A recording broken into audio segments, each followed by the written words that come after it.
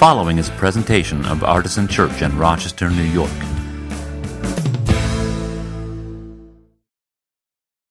Hello, Artisan family. This is Pastor Scott Austin. Thanks for downloading the podcast and listening to the audio today. I wanted to give you a heads up before we start this one because it was the second Sunday of the month, and on the second Sundays of the month, we have a meditative prayer right before the sermon. And this particular one was led by Jolene Walter, and it fit so well with what I had prepared to speak about that I had to include it in the podcast this week. We didn't plan this, it just happened, serendipity, it was great. So that comes before the sermon, and it's the kind of thing that probably would work best if you have some time and space to sit down and really enjoy. Or maybe it's the kind of thing that you'd like to come back to later when the time is right. Thanks again for downloading the Artisan Church podcast. I hope it is a blessing to you. Good morning. I got to be out all day yesterday on Canandaigua Lake, literally from sunrise till sundown, and I had the pleasure of witnessing a 50-mile running race, and I'm just humbled and in awe of what the human body and the human mind is capable of doing. There were about 60 runners, all ages, shapes, and sizes. The youngest ones must have been mid-20s, and the oldest one, I think, was about 70. And he was pretty much just walking the whole thing. But it was amazing. I mean, I don't think I could ever do anything like that. But you think about it, it's really, it's more than just physical.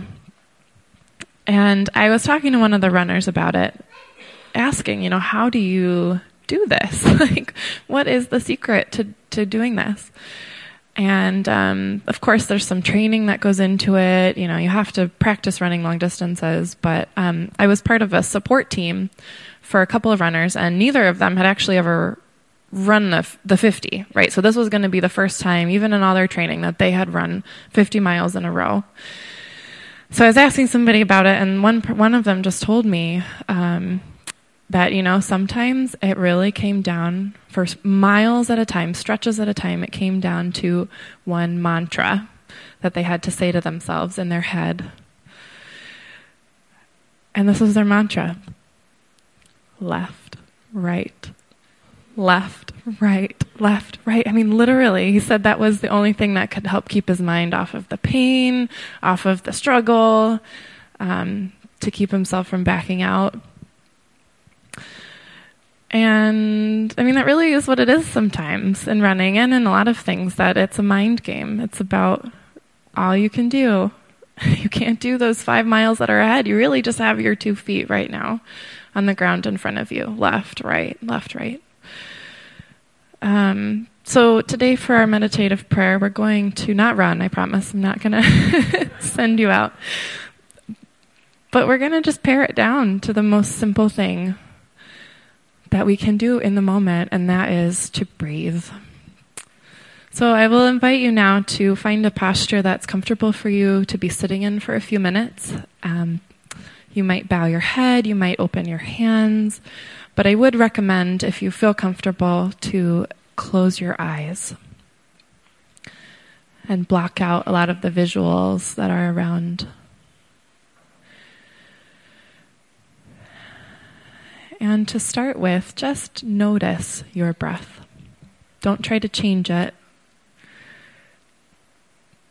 But I bet most of you, in the hours you've been awake so far, haven't even really noticed it. Pay attention to the way it feels coming through your nostrils, down your throat, expanding your chest.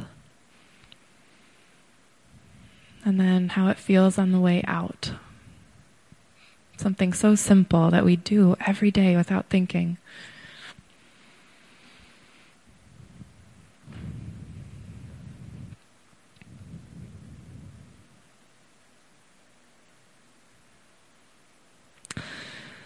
Sometimes in life it is just one foot in front of the other.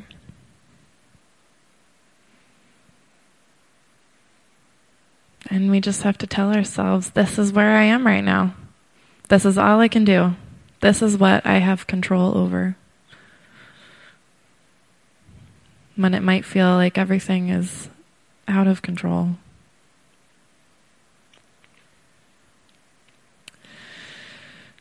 But we do have control over our breath.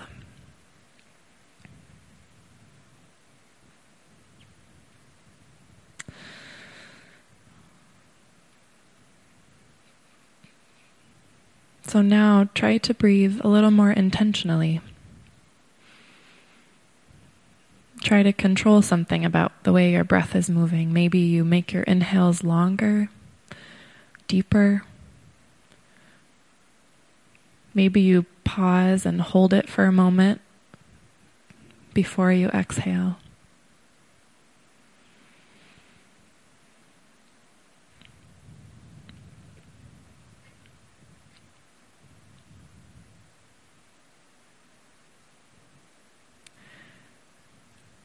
Where are you putting one foot in front of the other right now in your life? And that's all you might be able to do.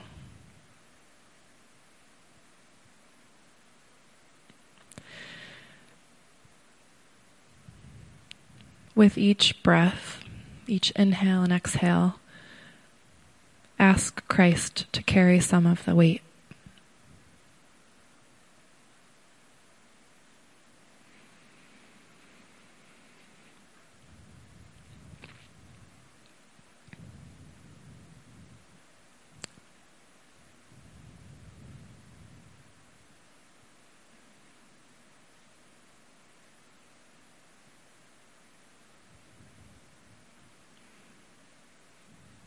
Lord, when we are lost, when we are struggling, when we are physically or mentally exhausted,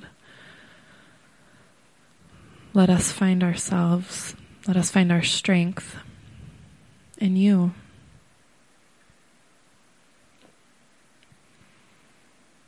In, out,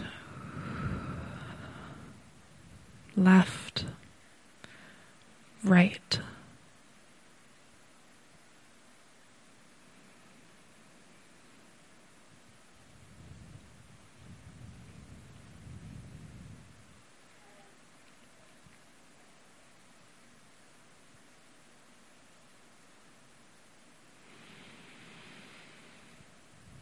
If you find yourself drifting mentally, try to bring yourself back to your breath by changing something again, maybe a deeper breath this time.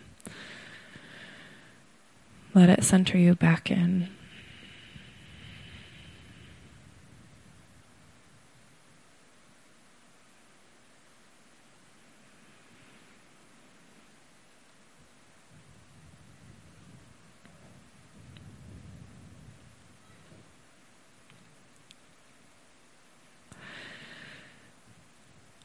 From the book of Philippians, in today's lectionary reading. Forgetting what lies behind and straining forward to what lies ahead, I press on toward the goal, toward the end of the race, for the prize of the heavenly call of God in Christ Jesus.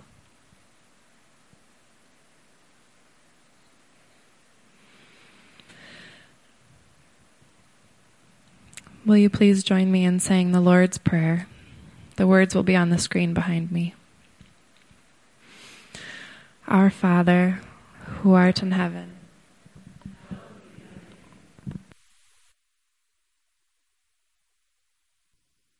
Well, thank you, Jolene.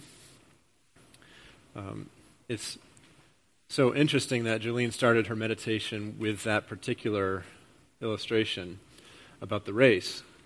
Because in a complete serendipity, my sermon starts with an illustration about a road race as well, a long road race.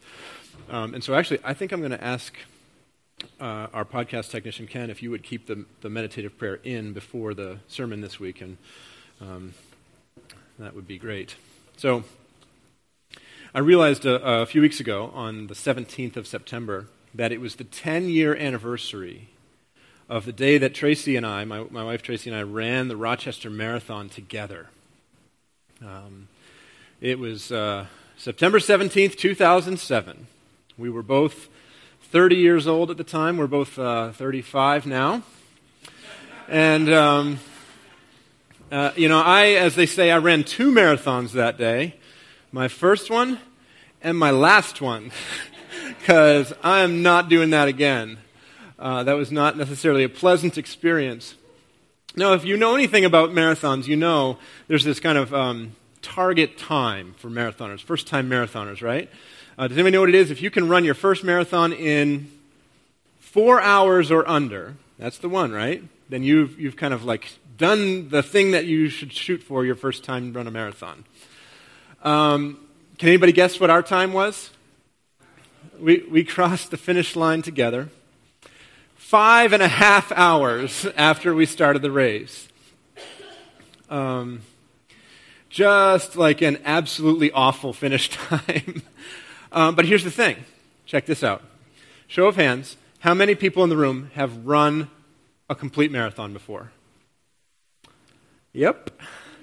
There's 4 of us, and we get to hold that over all of the rest of you because we did it, and you didn't. That's the cool thing about it. It doesn't really matter how fast you do it. You can say, I did it. So, well, enough bragging for one day, but I did want to tell you that story. We are today coming to the end of a section of our year together where we've been looking at the scripture passages from the Revised Common Lectionary during what the church calendar calls ordinary time. And we have this beautiful graphic that Anna Voss collaborated on with Brian D'Angelo. And you'll see those throughout the year because we're going to be using the lectionary all year long. Meaning like the whole school year at least. That's kind of how things ramp up for us at the end of the summer, beginning of fall. And we dove into the lectionary and just decided this is what we're doing all year because we want our year to be predictable and to have a certain rhythm to it. We're talking about the anchoring rhythms of faith, and we're trying to do a better job of just giving you the one event to go check out this week, Sometimes that's a little harder than at other times. But we want to be involved in the activities of spiritual formation, and that happens kind of on a rhythm. It happens best on a rhythm anyway. You could, I suppose, do it without any kind of structure, but it's better when you have some. So we've been using the lectionary, and I've been really amazed and actually quite blessed to see how these particular Bible passages have actually spoken to the contemporary needs at Artisan and in our world. Right? It's really been a beautiful thing to see how these texts, which were assigned in this order, I don't even know when they first published this particular arrangement of the lectionary, but it's a long time ago, right? And it's just been beautiful to see the blessing of God, how, the Scriptures speak to us in a contemporary time, and the Spirit has something for us in the text, kind of regardless of what's going on at a specific time, and it's been a beautiful thing. But we are going to press pause on the lectionary after today because next week we're starting something new and big and important and wonderful and awesome and daunting and a little scary. And we're starting a new series called Growing in Faith Together. And this is the kickoff of our capital fundraising campaign here at Artisan, which is something that it is time for us to do. If you've been around Artisan for a long time or even for a short time, you know that although we have plenty of room to stretch out in the sanctuary, the other side of the building does not have any kind of room like that. And our children's ministry spaces are not only too few, but they are much too small. And our restrooms are not only a disaster, fixture-wise, because they're 30 years old, but they're also not accessible or inclusive in the way that we'd like them to be. And you know that our entry doors, you can open them from the inside, you can't from the outside, and they don't have any, they're not accessible, they don't open with motors. So we have lots of things to do in our space to make our whole community feel welcome and to receive the blessing of God in this place. And so, starting next week, we're going to be talking about where we have been, what we have seen God doing in our midst, and what we need to do next. And it is a big challenge. I'm not going to lie to you. I'm also not going to lie to you and tell you that I am not nervous about this, because this kind of thing does make me nervous. It's a giant project that we have to do. And what's more, it's going to be more talking about money than I'm usually comfortable doing, which is like almost none, right? It's just the way it is. So the truth is that if you feel a little bit unsettled about that idea, join the club. I am the president. So here's what I want to ask of you. If you care about Artisan, especially if you're a member of our church, if you've committed to being part of this community, but if you care about what happens here and what comes next here, I'm going to ask you to make an extra effort to get yourselves in this place 5 out of the next 5 weeks. Give me a 5-week series. I know that sometimes your schedule doesn't allow for that, but let's be honest. Sometimes, I'm a little sleepy, the bills are coming on, or whatever it might be that week. You're just saying, I'll be there next week, right? I used to joke about how the Artisan is an every other week church, and the leadership team kind of told me to stop saying that. So I'm not going to be mean about it in any sense, right? I'm not going to be bossy. You know I'm not that type of pastor, but I am going to ask you on a personal level, will you try to be here the next 5 weeks? Because the truth is, it's not just a big project, it's not just a big construction thing, it's not just a big price tag, but it's also a big concept. There's a lot to it, and I don't want you to miss out on part of it and only hear part of the story, and then when the thing comes to an end and we're actually, all of us talking about what kind of commitments we're going to be able to make to this, that you haven't had the whole story. So please let me ask you to come next week and the subsequent weeks, maybe a little bit more frequently than you might if you're kind of not an every weeker already. And if you are visiting with us here for the first time, let me just say this. We've done this once before, and I had several people tell me, I started coming to Artisan during the capital campaign, and I almost walked out when you started talking about it. But the way the whole community rallied around this really inspired me, and that's one of the reasons I stayed at Artisan. I am not making that up. Somebody actually said that to me. So I hope that will be true again, and I hope that if you're a first-time visitor, you will not be scared off by what I just said. All right. Now, I am confident in Artisan's ability to do this, not only because I've seen you demonstrate financial generosity time and time again over the years, but because I have seen you demonstrate and extend relational and invitational generosity time and time again here in this place. And I know that we are going to make this happen, and I'm excited for it. I really am truly excited for it, in addition to being that kind of nervous, like I said. So, all right. So again, hopefully it's not the first time you've heard about that, and it's not too shocking or surprising, but let's all take one of those breaths that Jolene recommended, because we are going to move on now to the texts for the day. And the topic that I want to talk about, which is the fruits of the kingdom.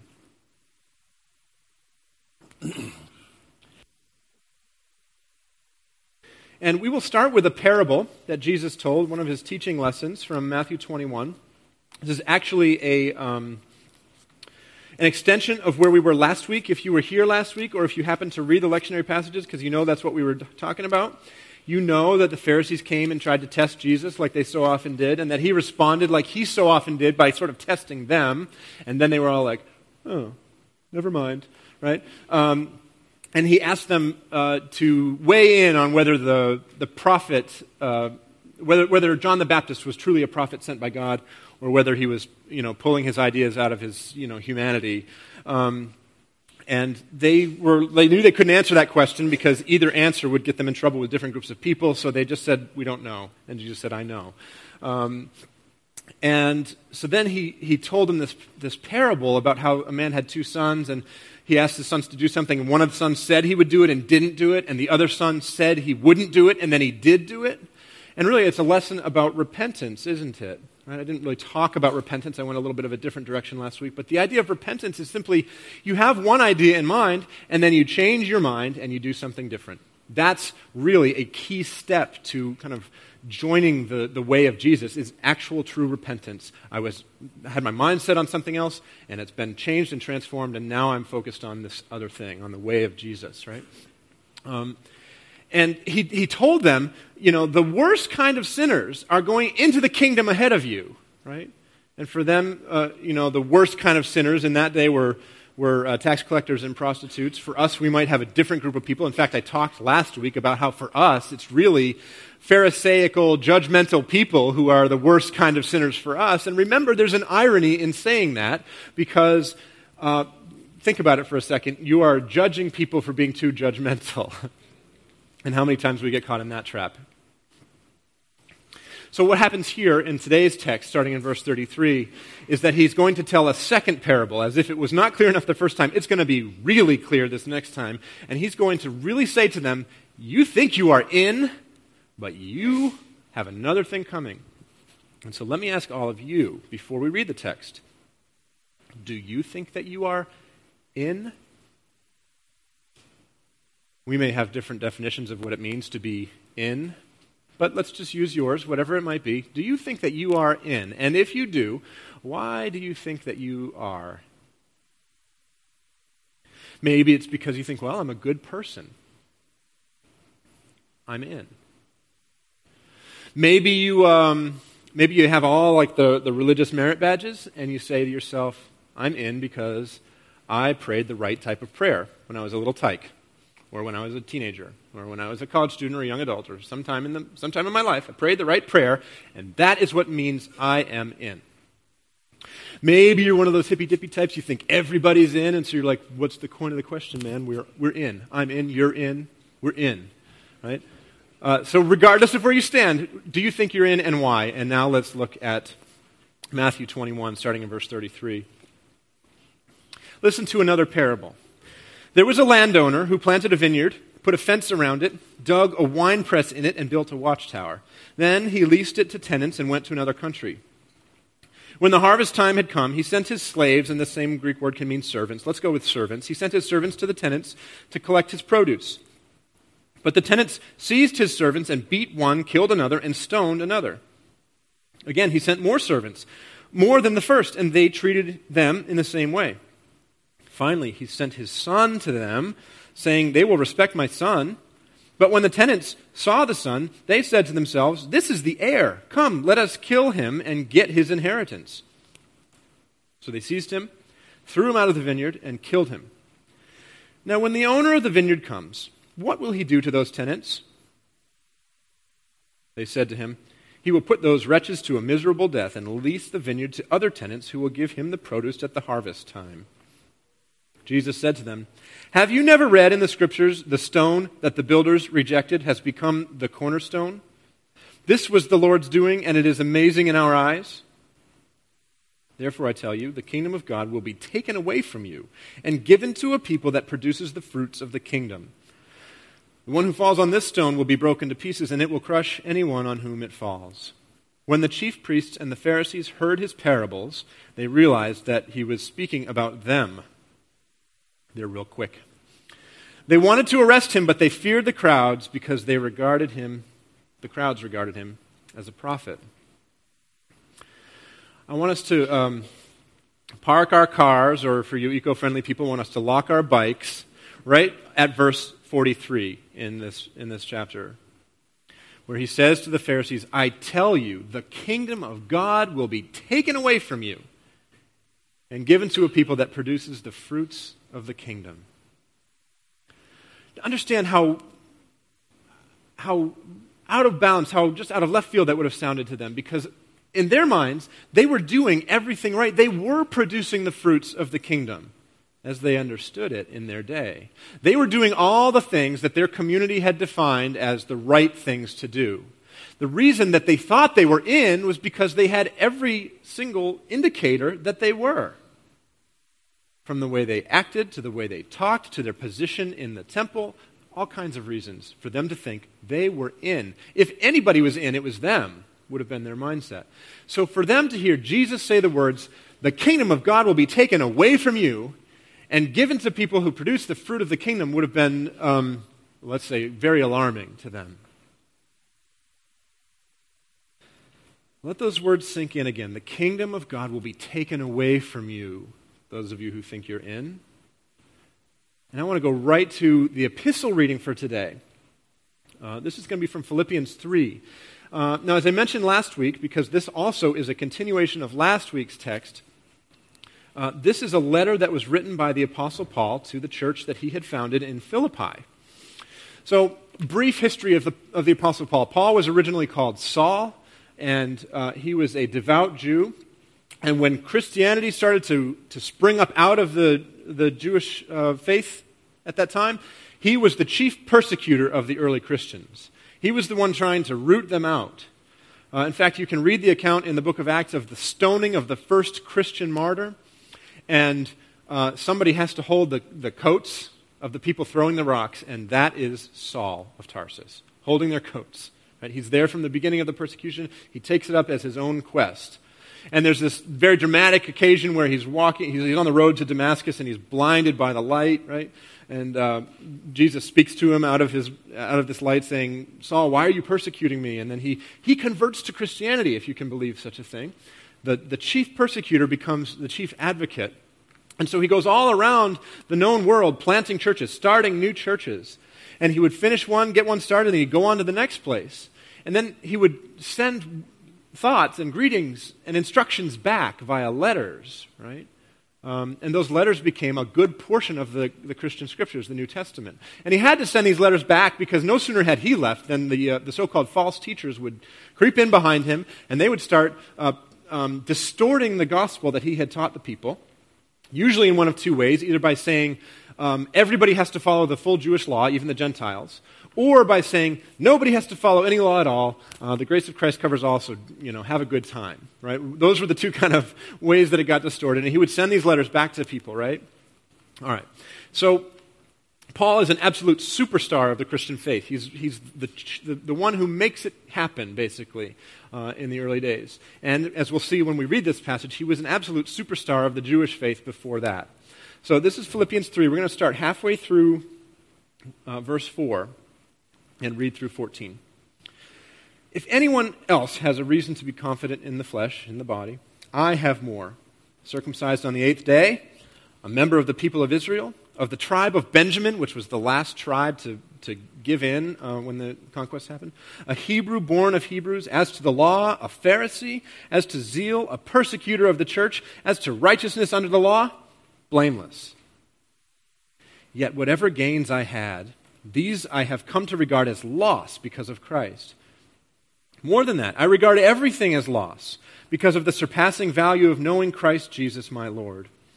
For his sake, I have suffered the loss of all things, and I regard them as rubbish, in order that I may gain Christ and be found in him, not having a righteousness of my own that comes from the law, but one that comes through faith in Christ, the righteousness from God based on faith. I want to know Christ and the power of his resurrection and the sharing of his sufferings by becoming like him in his death, if somehow I may attain the resurrection from the dead. Not that I have already obtained this or have already reached the goal, but I press on to make it my own because Christ Jesus has made me his own. Beloved, I do not consider that I have made it my own, but this one thing I do, forgetting what lies behind and straining forward to what lies ahead. I press on toward the goal for the prize of the heavenly call of God in Christ Jesus. All right, so we're going to move our cars over from the verse we camped on or parked next to in Matthew. We're going to park our cars, chain up our bikes again, right here on verse 10 of this chapter in Philippians. The Apostle Paul, the founder of the faith, and, Jesus is the founder of faith, but you know what I mean, the one who really was responsible for spreading it, who had started these churches every city all around the Mediterranean basin. He says the following words: I want to know Christ. Can you imagine that person saying those words to this group in a letter? I want to know Christ.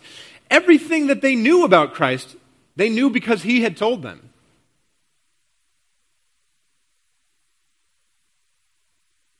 They had learned all of their knowledge of Jesus from this man who just said, I want to know Christ. And then in verse 12 says, not that I have already obtained this. He's pointing out the fact that he hasn't gotten it all sorted out. Like it's not all finished for him. Not that I've obtained it or reached the goal, but I press on to make it my own because Christ Jesus has made me his own. And isn't that a beautiful sentiment?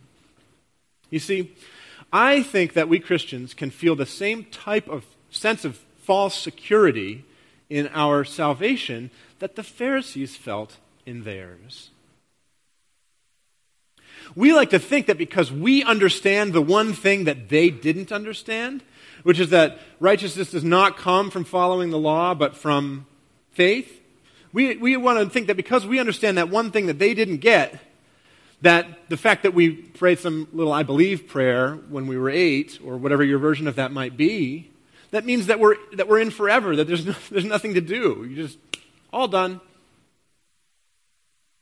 But Paul, the apostle, seems to be suggesting that not even he had it all figured out.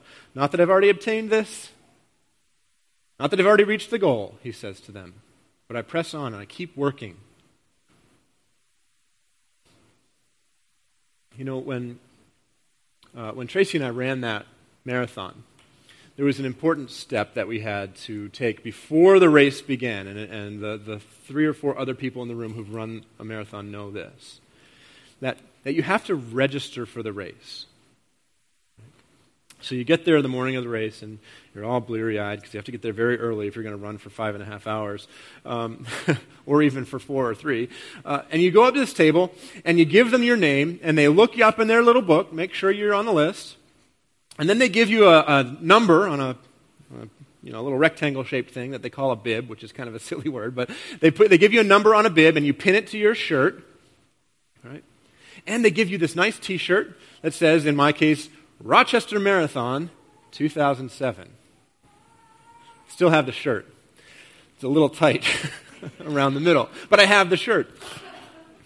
And then you have a choice. You can either pin that number to your shirt, get your body over to that start line, and get ready for several hours of misery, or you could put on your race T-shirt and go home. And nobody would know the difference except you and God. So, if anybody ever says to you, I ran a marathon, don't ask to see the shirt. You got to ask to see the medal. Because they give you a medal when you're done. And if you think that makes up for the pain you felt, you are wrong.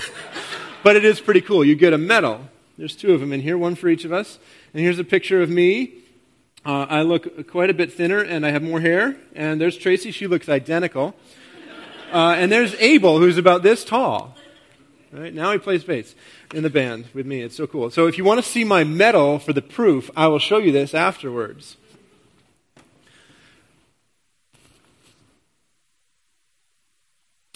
I think that very often in the Christian life, we forget that we are running a marathon. We forget that Christianity is a marathon, and we appropriate its ideas and we turn it into a race registration. See what I'm saying? We just check in, make sure our name's in the book. We get our T-shirt, our registration number, so we look official. And then we're like, where's the pizza tent? Because they have this big tent after the race with pizza and beer and stuff. Like you can recarb yourself or whatever it is. Right? And we just want to register, make sure that we are in, and then go enjoy ourselves. Whether that's in the sweet by and by or whatever you want to say. And you can convince a lot of people that you're a marathoner that way. But it's a fraud. And here's the thing. If you think you've already arrived, that probably means that you haven't even started yet. How's that for bad news? If you think you've already arrived, that's a very good indication that you haven't even started the work that you need to do, because the Apostle Paul himself said, haven't obtained the goal, haven't finished the race, I'm pressing on. So think back to a few minutes ago when I asked you, do you think you're in? And if your answer is yes, then why do you think you're in? Is it because you visited some spiritual registration table? Got your name on a list? Or is it because you are feeling the pain of running the race every single day? So you know you must be on the course.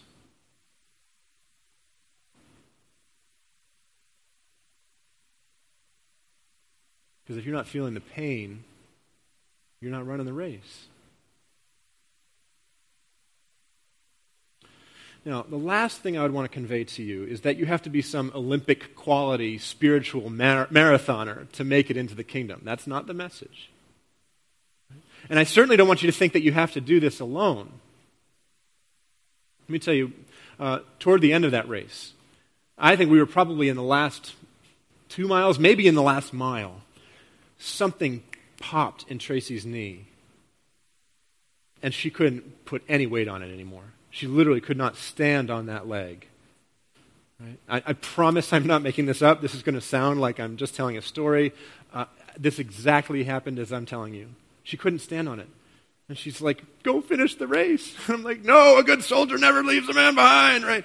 And I'm like, I'm going to be the chivalry, right? So she put her arm around my shoulder and like literally was like kind of doing this for the next 5, 6, 7 minutes until she could start to put a little bit more weight on it, and gradually she could walk on it, and then gradually she could run slowly on it. And we stayed together, and we finished that race. And she's like, I never would have finished this without you. And I said, I never would have gotten to the start line without you. I had tried to train for a marathon 2 years earlier, and you know why I didn't get there? Because it's a lot of work.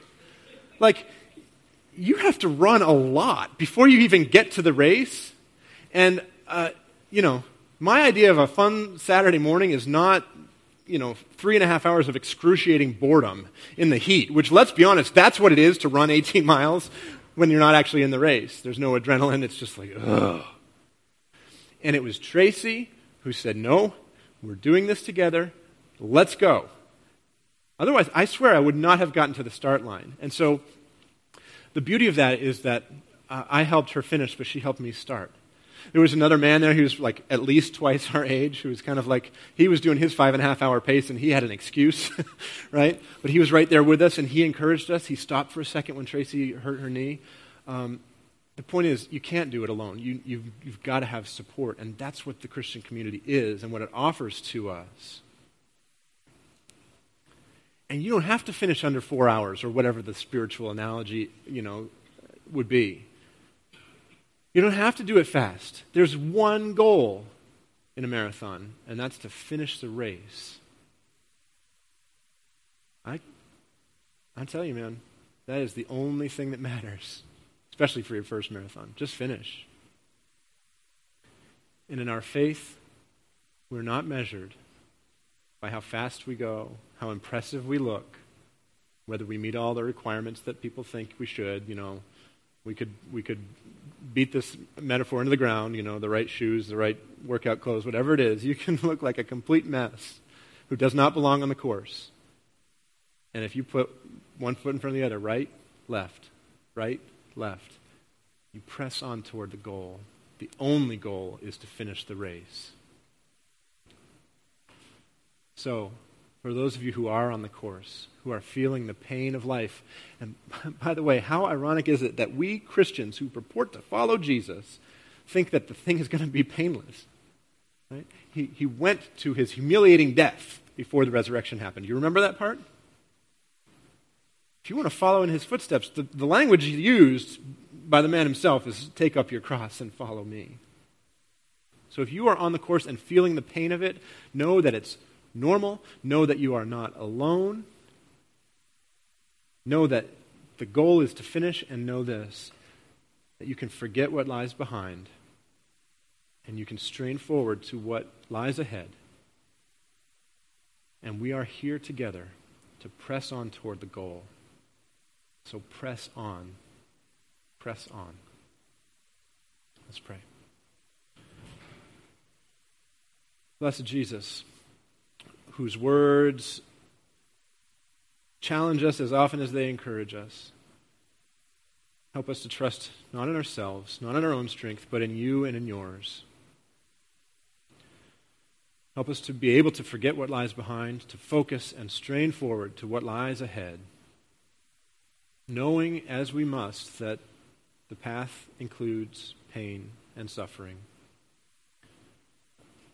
Help us to take solace in the fact that you felt the pain and you suffered, and that led to resurrection. Give us faith and strength to believe that resurrection waits for us as well on the other side of the pain and suffering as we press on toward the goal that you've set for us. We pray these things in your name. Amen. So, at the risk of abusing this analogy one little bit more, when you're running the marathon course, they have all the stations with water and stuff, and they have Gatorade. You can get your carbohydrates and electrolytes and all that stuff. And they also have this really disgusting goo stuff that's supposedly really good. Like everything about a marathon is the worse it is, the better you're doing, I think. But you've got to have sustenance on the way. If you're gonna run 26.2 miles, you need to refuel along the way. And I love to talk about the sacrament of communion as food for your souls, because the pain of the course drains you spiritually, and Jesus offers his body for you as sustenance. This is the sacrament of sustenance. And so we take communion every time we're together because, Lord, are we hungry by the time we get here spiritually? And so our table's open to all who are seeking to follow Jesus on this course. You don't have to be a member of our church or of any church. You seek to follow Jesus, this table is for you. So come and receive the body, the bread broken, and the cup, the wine and the juice, the blood shed for the forgiveness of sins. Your children can take communion with you, or you can get them right afterwards. Please go and get them pretty quickly, though, because I think I went a little long one of these days. I do that. There'll be a member of the prayer team at the back of the room who'll be happy to pray with you in person. But if you need strength for the race, Jesus offers himself to you now. So our table's open. Come and receive his grace, his mercy, and his strength. Amen.